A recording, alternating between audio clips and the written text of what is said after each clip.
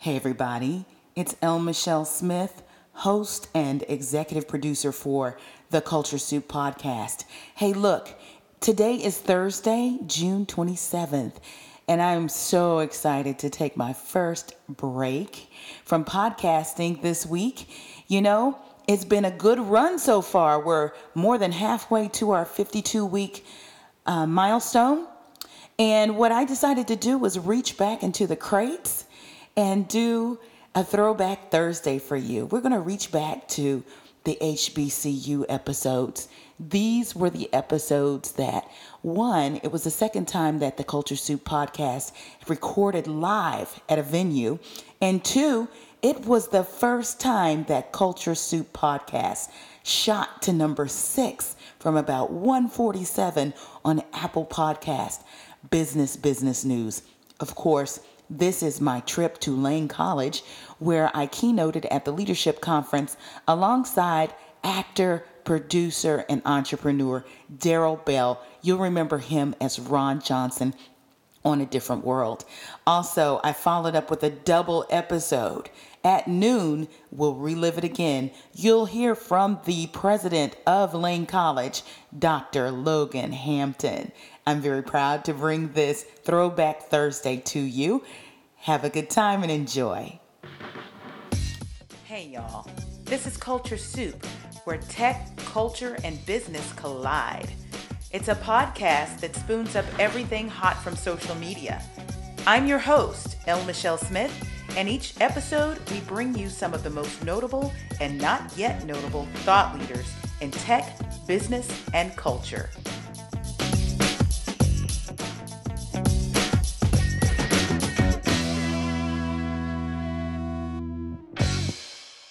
The year was 1989. I had just come on campus in the fall at Texas Christian University, a predominantly white institution.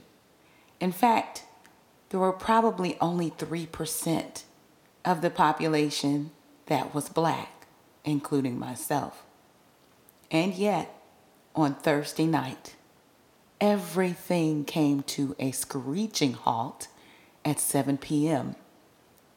Why? That was the very beginnings of what would become known as must-see TV. Thursday night was a ritual, despite your race, despite your background. You went to a nearby television, whether it's in a lounge or someone's room, and you stopped to watch The Cosby Show and immediately following A Different World. That's the setup for today's show, because I had the extraordinary privilege to headline with an actor from A Different World who was also an entrepreneur, a creator, a producer, and you know what? Just an all-round great guy. His name is Darryl M. You may remember Darryl as the character Dwayne Wayne's best friend. Yeah, Ron Johnson. Darryl and I had the privilege of delivering keynote addresses at the inaugural leadership conference at an HBCU. The school, Lane College. And to make it even more ironic, the president of that university is Dr. Logan Hampton. I met Logan in 1989.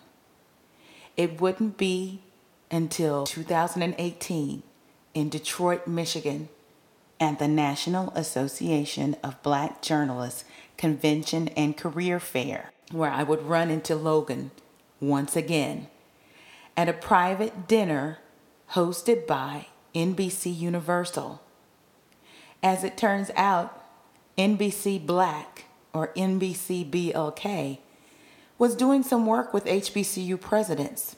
They invited them to the dinner that's usually crawling with journalists and communicators like myself. I walked into the room at this very nice restaurant, and there were people mixing and mingling. Among them, Dr. Logan Hampton. In fact, he was one of 12 HBCU presidents in that room that night. I sat and had dinner with Dr. Hampton. Kind of had to get used to calling him that because he was our student activity leader when I was a freshman at TCU. I also met other presidents from Houston Tillotson in Austin, Texas, Philander Smith in Arkansas. Oh, the list goes on. But I made a commitment that night to several of the HBCU presidents, and that was that I would make my time available to them for free if they would host me at their colleges and universities to speak to Black students. You see, I do guest lecture at other universities, but it's rare that I have the occasion to go to an HBCU. The last time I did was in 2016 at Howard University. So, how does this relate to Darryl Bell? Well, as it turns out, Darryl and Dr. Hampton are frat brothers. They're members of Alpha Phi Alpha, the fraternity that is my brother fraternity to Alpha Kappa Alpha Sorority Incorporated, of which I'm a member. But that's not how they connected.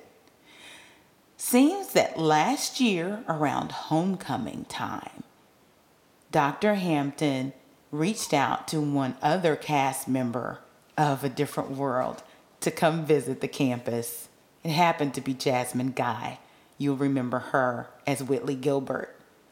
Whitley, or Jasmine Guy, at the last minute had a family emergency and couldn't come, and Darryl made himself available at the last minute.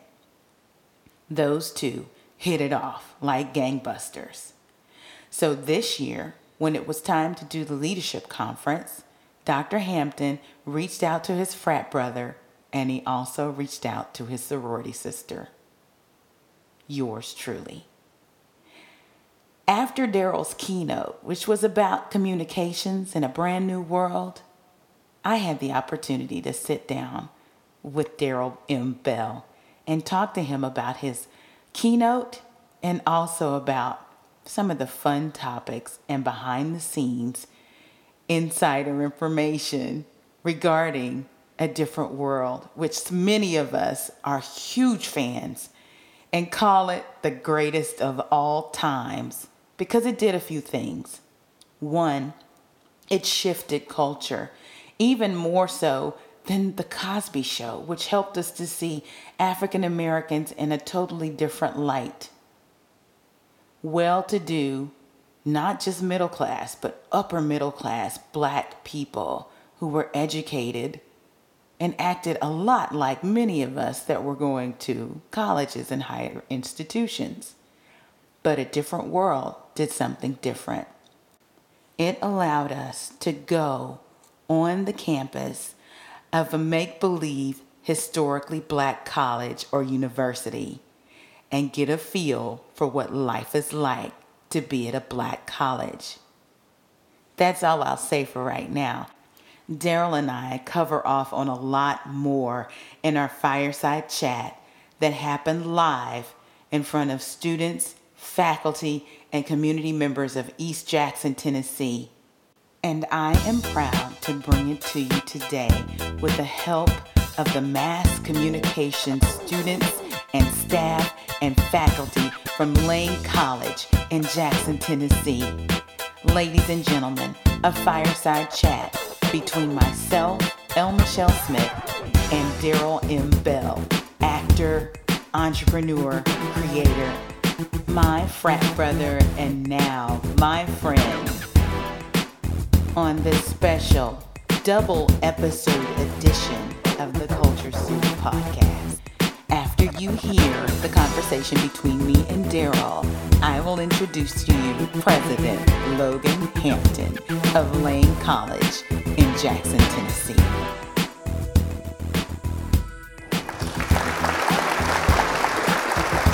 Awesome. Thank you, Dr. Stewart. Hey, everybody. So, let's talk, Darryl. Sure. I just have several questions about what you just talked about around communications and some of the things that we talked about on the ride up. So you said communications is essential for what you do, whatever it might be. Can you tell me in what ways you're currently leveraging effective communications to succeed in what you do as an entrepreneur, as a producer? Oh, well, gosh. As a producer, across the landscape of film and television, you have to have a ongoing conversation with buyers.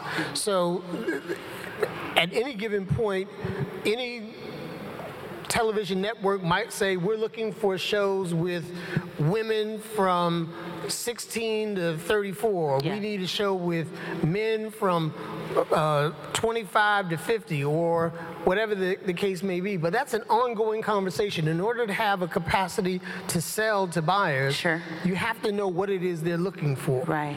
A lot of people can decide, well, I have this idea for a show about painting sneakers. Well, that's terrific. There are a lot of people that paint sneakers. Yeah. But if nobody's buying that idea, what do you do with it? Right. So that's probably the most essential way. As a producer, you have to have effective communication with all buyers. And the other thing in Hollywood, your job is temporary. Right. So whoever is making the decision about what they're buying today may not be the same person that's there tomorrow. Right. And you have to make all the inroads that you've established with whomever you were talking to about. Right. Now you have to deal with their successor. And the entire landscape can change about what they're looking for. Well, and that's interesting, too. You just mentioned something that I think that this generation is going to see more of than any other before. What you just described is a gig economy, right? Yes. So you live from gig to gig. There's that. Tell us more, because I think everybody knows you from a different world, but they don't know you as a production company owner. Well, just me, myself, almost every actor is an independent contractor. You move from one job to the other.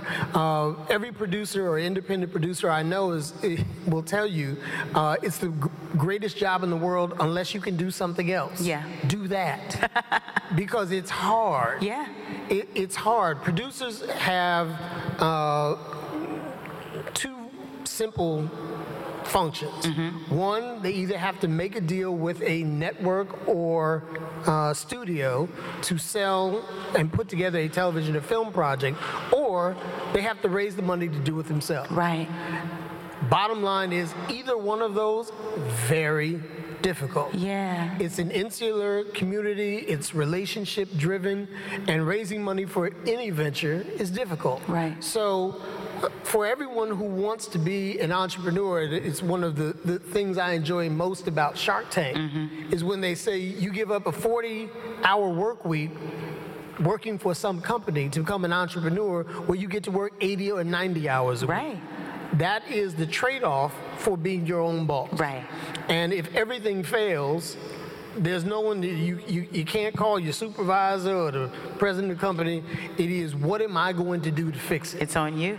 And that is challenging as it is rewarding, because all of your successes are so much sweeter. Right. Once you're able to pull the project together, put all the persons in place, and you see it all work out, that is the sweetest of victories. So high risk, high rewards.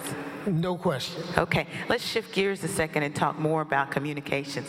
On the ride up, you talked about how you have friends that don't necessarily believe what you do. And you described in your keynote how important it is, and how on social media sometimes we kind of edit who we have in our communities, and we're talking, but we're not listening. For sure. You said that you have friends that wear MAGA hats. Why is that important? Okay, let's try not to get too incendiary this morning. But sure. For me, what's really interesting is I have a very diverse and eclectic group of friends. Of my conservative friends, and I would say conservative and Republican friends, And I should also bifurcate conservative and Republicans. So the conservatives who believe there are no real Republicans in Congress, they think the Republican Party are Democrat light. And most of my conservative friends that identify that are black. That's even more interesting. It's layered. Yeah. So, but the conversation with any number of them is really interesting to me, because some are dogmatic in terms of expressing just talking points from Fox News. Some are Neanderthal, I would describe him that way, one in particular. When, for example, when challenged about how is it that you as a Christian Republican can support a president who's had, who's paid multiple women while being married, and his response was, all that says to me is the president is attracted to sexy women. And I'm filtering how he, but that's how he justified. But more importantly, well, I won't say more important, but then further to differentiate from that, one of my African American conservative friends really gets upset when he sees Robert De Niro or Meryl Streep at some award show bemoaning what the president has done. Sure. When he said, how can Hollywood try to take the moral high ground on any issues, particularly those of racism, when Hollywood is one of the most racist places in the world? There's not a single person of color that runs a major studio or television network, not one.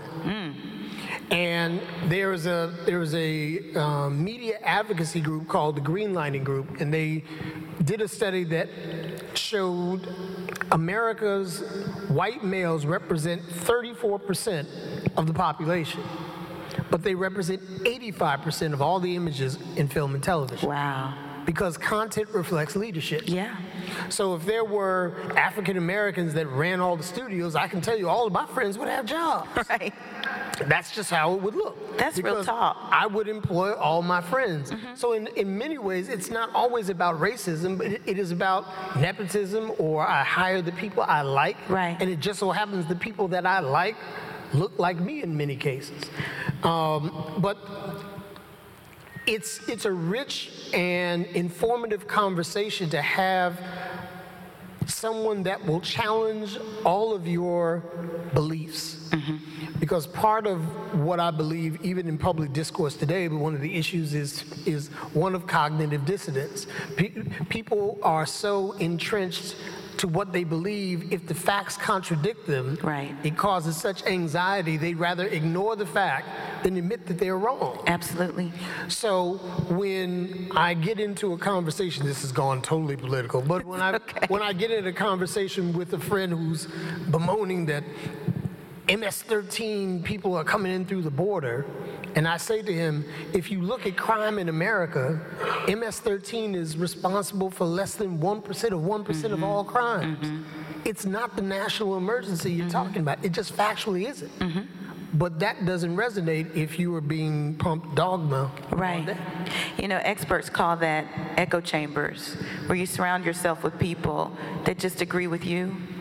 So you don't really get to know what's going on in someone else's head. And the idea is not to necessarily agree, but just to listen, right? And you want someone to challenge your suppositions. So again, the same friend who, when the president was banning Muslims, and there was such outrage that this was racist, this is not who we are as Americans, he said, well, if you go back to the 70s, when Jimmy Carter was president and there was the Iranian hostage crisis, Democratic President Jimmy Carter banned Iranians coming into America. Yeah. But Democrats didn't call him a racist. They didn't say this wasn't us.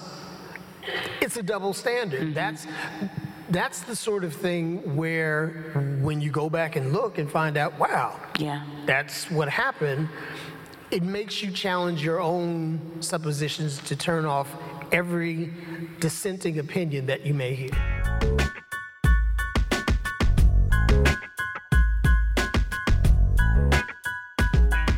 On the topic of communications, there was another topic that we covered on the ride up that I think This was a long ride. it was a long ride. It was good though. Ride filled with lots of talking. And we're going to get to some of the really, really juicy parts too.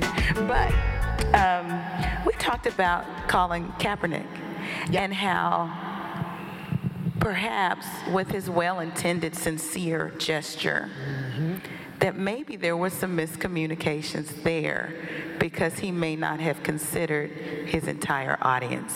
Can we talk about that? This is a really interesting subject because I know we have some athletes in the house, and I would imagine this is a subject everyone feels passionately about in some way, shape, or form. For me, if you go back to the original interview with Colin in the locker room when he had been sitting on the bench, a member of the press said, "Colin, why are you doing this?" And his answer, and I'm going to paraphrase, but essentially said, "Well, there's a lot of injustice in America right now, and America's supposed to be about land of the free and the home of the brave, and it's just not happening for everybody right now." Very vague. Okay. Yeah. And then there was a follow-up question where the reporter said, "Well, what exactly are you talking about?" And he said, "Well, like police brutality." And he just kind of threw it out there. And that's how that got attached to what this protest was. And then it was by the assistance of other members of his team and the community that said, well, instead of sitting, take a knee and all of that. So let's step back for a moment.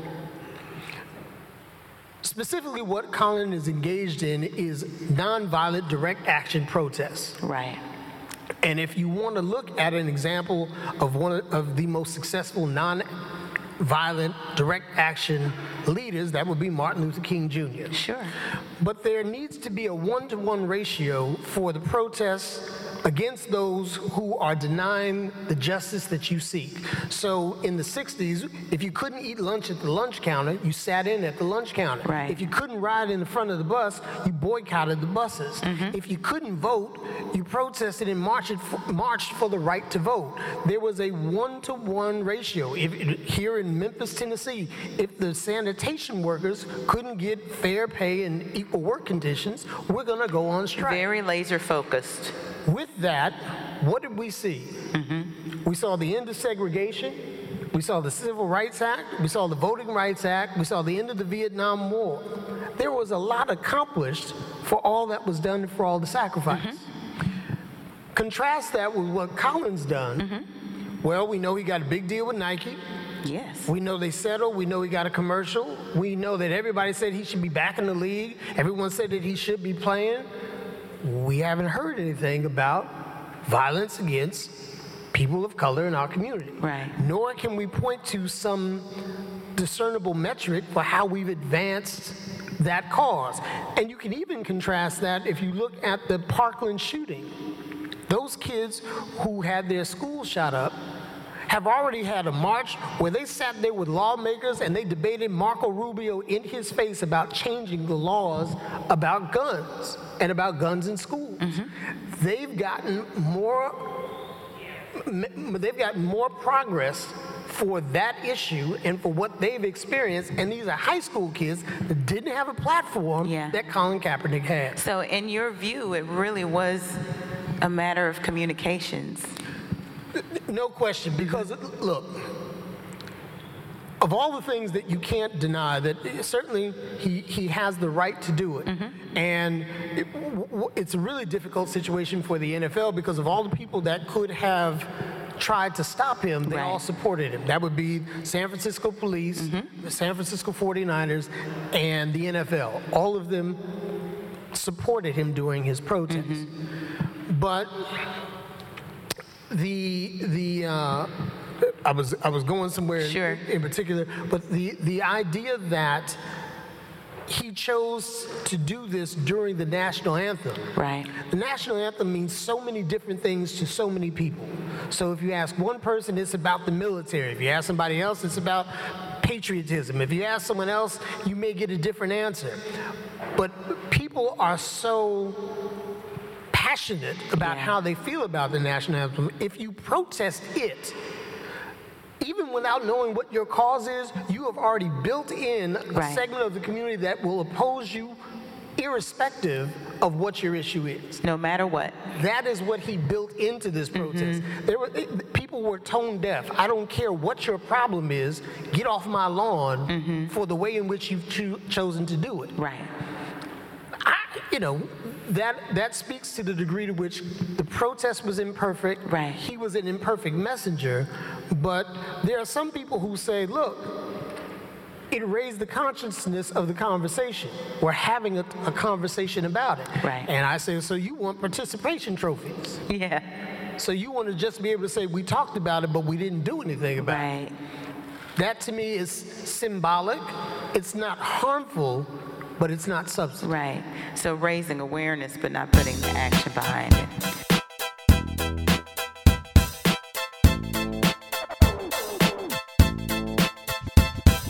So let's shift to the fun stuff, a different world. We talked about how the popularity of the show has transcended generations. Most of the students here, all of you, are Generation Z. So it's safe to say that most of you weren't even around when it was in its heyday. Yet, when you walk through the store, they know who you are. That's amazing. How did this happen?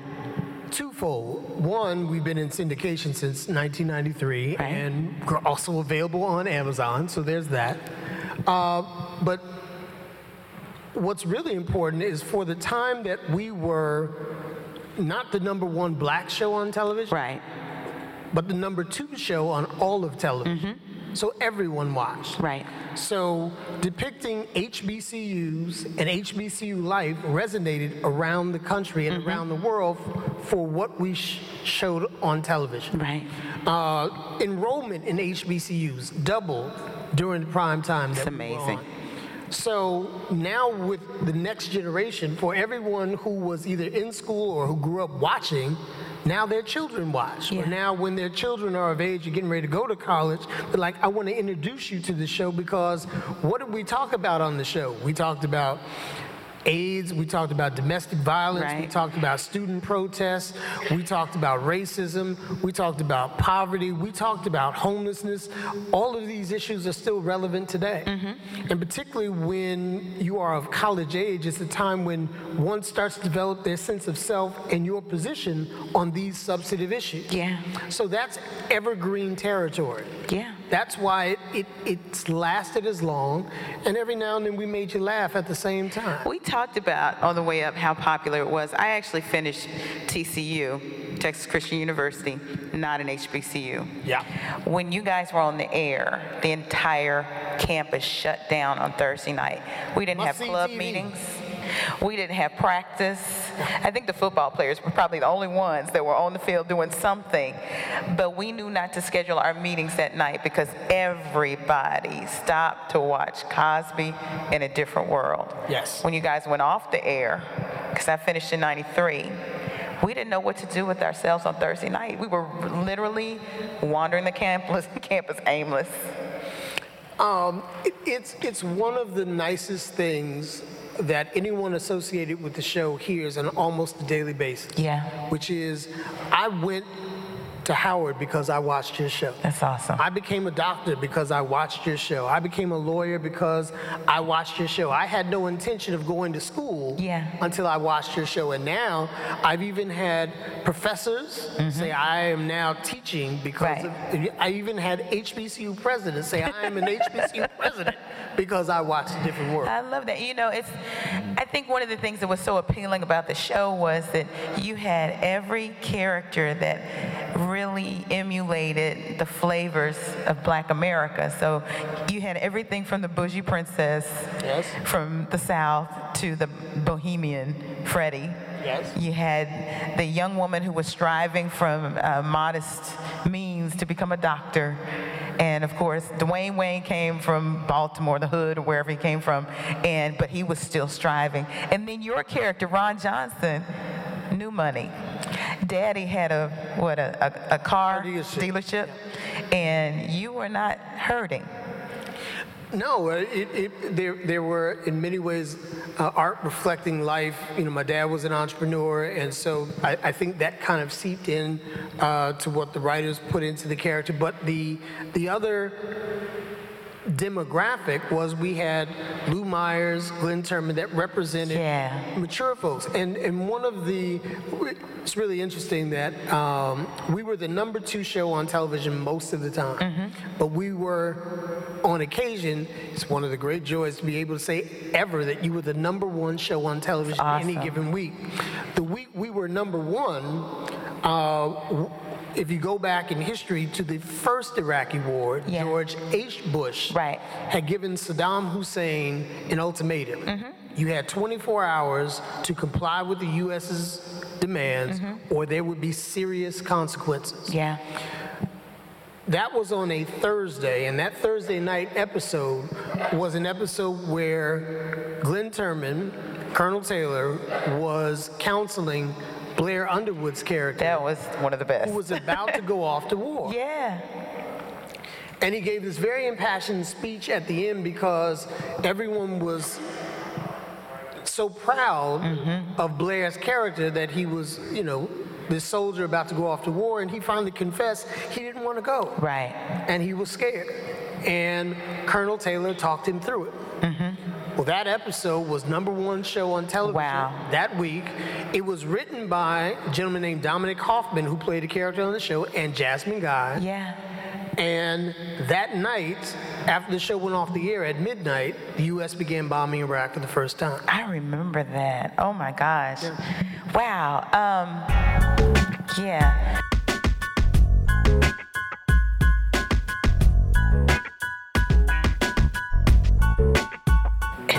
So many episodes that covered off on so many topics. And we talked about the wedding. I mean, that's my favorite. If you have watched one of the best episodes of A Different World, it's when Dwayne Wayne was like, "Baby, please." Backed up by his boy Ron. I love the way you were like holding folks off. It was awesome. Let's talk about some of our favorite episodes. I said on the ride up, besides that one, the other one that really resonated and still resonated today is the episode where you guys were at a rival football game, and some of the fans from the other school, not an HBCU, we pick up, may have written or almost wrote something that looked like the N-word on one of your brand new cars that your father, Ron Johnson's father, had purchased for him. And there was a skirmish. Kadeem and I, it is our favorite episode. It is called Cats in the Cradle, and it was told Rashomon style. And for anyone who doesn't know what Rashomon style means, it was told from both points of view. So the story was told from Dwayne and Ron's point of view and from the other 3 gentlemen's point of view. And so it's a classic tale of there's your side, their side, and the truth. So you get to see how it plays out, but from our side, we were these sweet young men that just wanted to go to a game. And from their side, we were some boys from the hood, thugs, who were, trying to beat them up. It was a really challenging week. One of the actors that was in that episode was an actor named Dean Cain. And Dean, who ultimately would go on to play Superman in the Superman series, was a friend. So to have this racially charged, combative sort of performance with him was really difficult because you kind of had to go there. And that was hard for us. It was also difficult or different because it was such a serious subject, which was what made our show unique for a half-hour comedy, that we dealt with such heavy issues. But it was informative because as we went through that process as actors and then the characters, there was this progression of growth and understanding. One of the other actors that played the policeman who gave this speech at the end, if you judge me by my color, you don't know if I'm a Ku Klux Klan racist or if I marched with Dr. King. That was powerful. You'll never know. And the fact that the fight broke out as they attempted to spray paint the N-word on my car, by the time we finished getting out of lockup, and now we had to come back. Yeah. Someone else had completed it. Yeah. And the idea that no matter what you do to try to stop it, it's still going to happen. Is out there Yeah. and exists, and you'll have to deal with it eventually.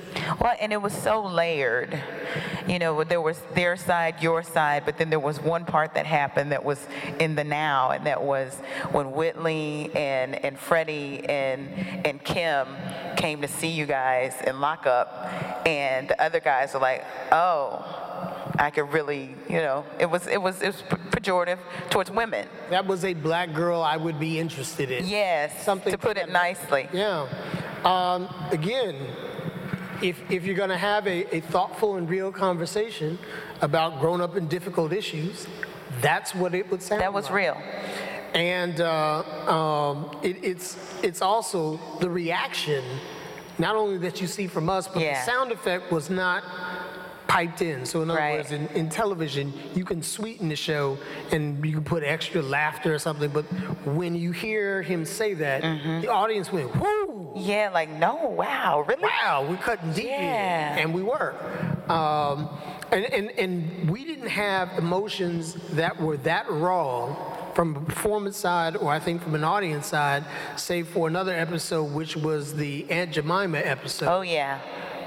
And that was difficult because it dealt with issues of colorism. Skin color, yes. But specifically, the actress, Charnel Brown, who played Kim Reese, she had dealt with, because she's beautifully chocolate dark skinned. Gorgeous.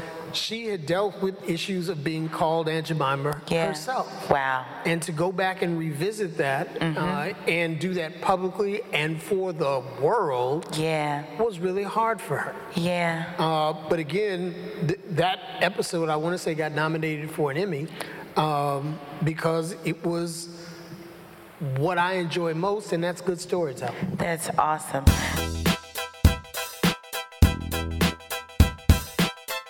So for the students that are in here that may be watching on Amazon, or maybe their parents have exposed them to their VHS tapes. Like some of us. Yeah. What can these students learn from a show that was about an HBCU? Well, a different world. If you're attending HBCU, I think you will learn that there are other people that understand and want to exalt your experience. People want to, you know, as one of the things I hear from a lot of HBCU students is that they are challenged by their peers who go to a PWI and want to compare or contrast or try to diminish their efforts, their work, and their learning experience as less than. So that's one of the things, and quite frankly, that was another issue, another show that we dealt with as well. But what you can learn, and what's most important about television and film for projects that I think are most impactful, audiences respond to them for two reasons. One, they want to say, there's a world I've never seen, so you could take that like Avatar. Or you could say, there's something or someone I want to be like. Or you can say, that's who I am. You see yourself reflected in what's portrayed. And that's why I have tried to be as thoughtful about the decisions and choices in the 45-minute bio that the gentleman had to read of my desire to have a positive impact on television. It's because there's nothing wrong with telling the story of a drug dealer who becomes a rap label owner and a music titan. Except I've heard that story many times. There's nothing wrong about telling the truth about slave stories. I mean, I can go back to Mandingo. We're here in the cradle of Alice Haley. Roots was transformative for me. But I've heard those stories. I tell people all the time, we're living in an era where there are more black billionaires and millionaires all the time. Where are their stories? Why aren't we hearing more about them? Isn't this why we loved Hidden Figures? Because we had seen the domestic stories, we'd seen the slave stories, but to reach back and tell a story of these women who are pioneering in NASA, I think you're right. I think that's awesome. It's even more true for women of color, because for women of color on television now, the predominant image of women of color on television is a housewife. Yeah. And what that conveys. If they're even married. And there you go. Right. Or it's as, the ingenue, and oftentimes oversexed or completely unable to find a mate. Right. Or just angry and ready to pick a fight. There's that. So not that these stories can't be told, but where's the balance? Yeah. Where with all of the television, there's a representation of every different kind of character, and that balance needs to be portrayed in our community. And for me, one of the most frustrating things is that there was a time when you could say the industry only wants to cast as Robert Townsend parody in Hollywood Shuffle. Yeah. You had to be the pimp or something like that. Well, now we have a lot of African American producers, many of whom produce the same exact stories. Yeah. In an industry that claims it wants diversity. Diversity is synthetic if it's only about how a person looks, and it's not a diversity of thought. That's inclusion. It's not a diversity of story that they tell. Right. And that needs to change.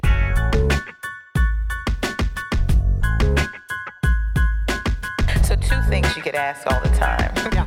One is, do people call you Ron Johnson? Somebody called me Ron Johnson this morning. So the answer is yes.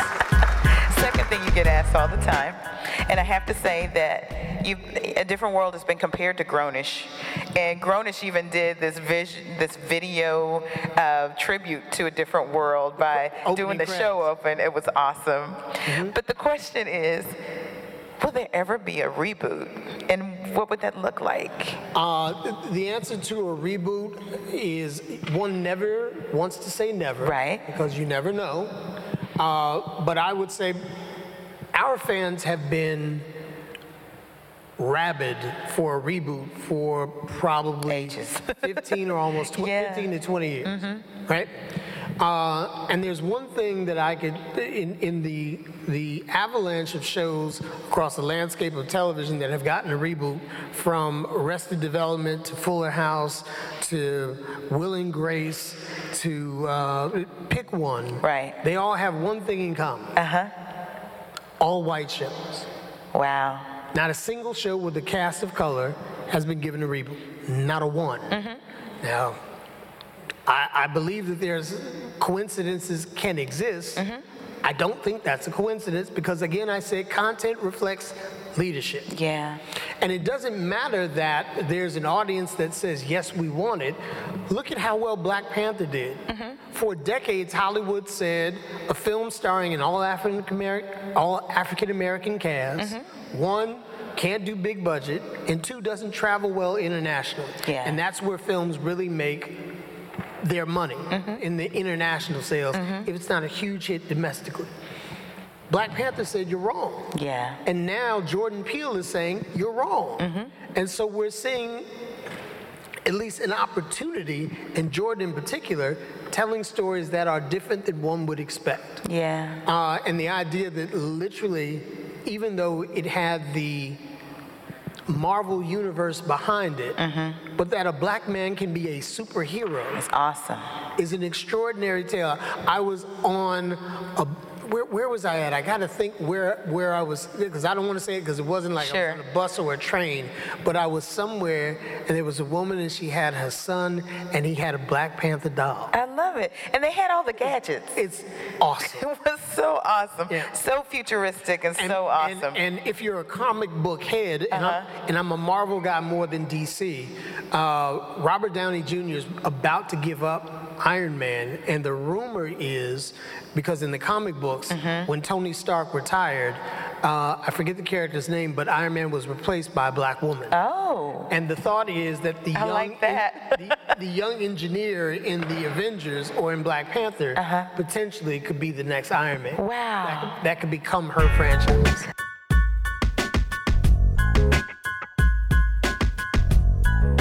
So Darryl, what's next for you? What's going on? You got projects you can talk about, or?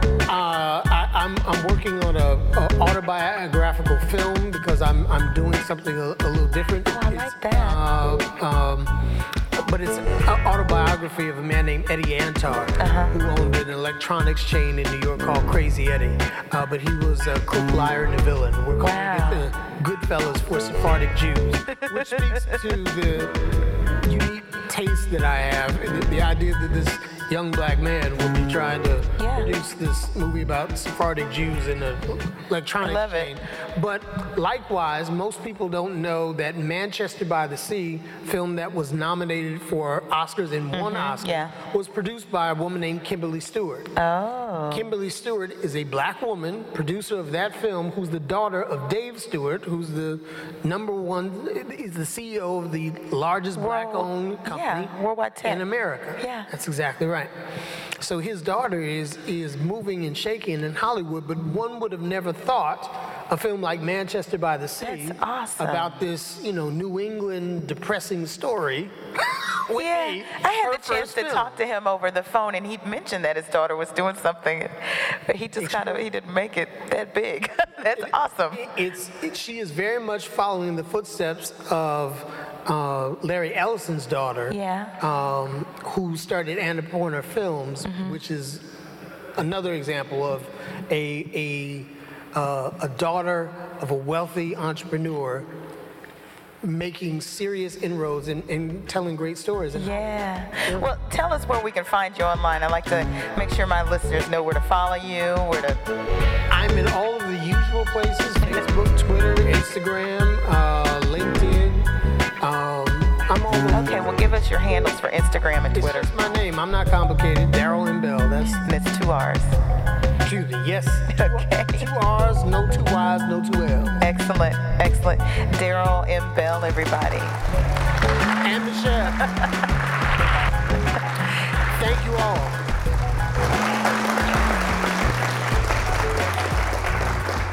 What an awesome conversation with creator, entrepreneur Darryl M. Bell, of course, actor from a different world. How many of you remember him from the Spike Lee joint, School Days?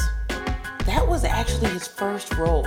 A little trivia, I couldn't remember his name in that movie, but his Big Brother X-Ray. You remember that? Anyway, you might have heard us refer to the drive up, the drive up, the drive up. Well, Darryl flew in from Hollywood, of course, but he connected in Dallas and ended up on my flight when it was time to go to Memphis. So Lane sent the very capable Chief Joy as our driver and security detail to drive us from Memphis to Jackson. And that's where a lot of our conversation happened, on the way down and on the way back. If you will, just go by my website at Musings on the Road. Click on that on the front page and see a personal essay there about our drive back and the detour we took to the National Civil Rights Museum, where the Lorraine Motel stands and the room and the balcony where MLK took his last breaths are memorialized.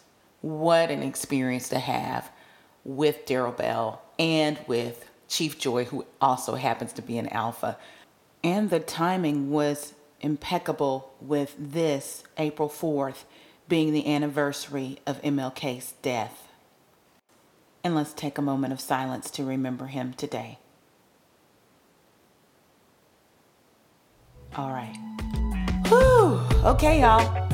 We got another episode coming, and it's going to be quick. It's not going to be as long as this one, but you'll want to hear from the president of Lane College, Dr. Logan Hampton, coming up next. The Culture Soup Podcast is a production of No Silos Communication.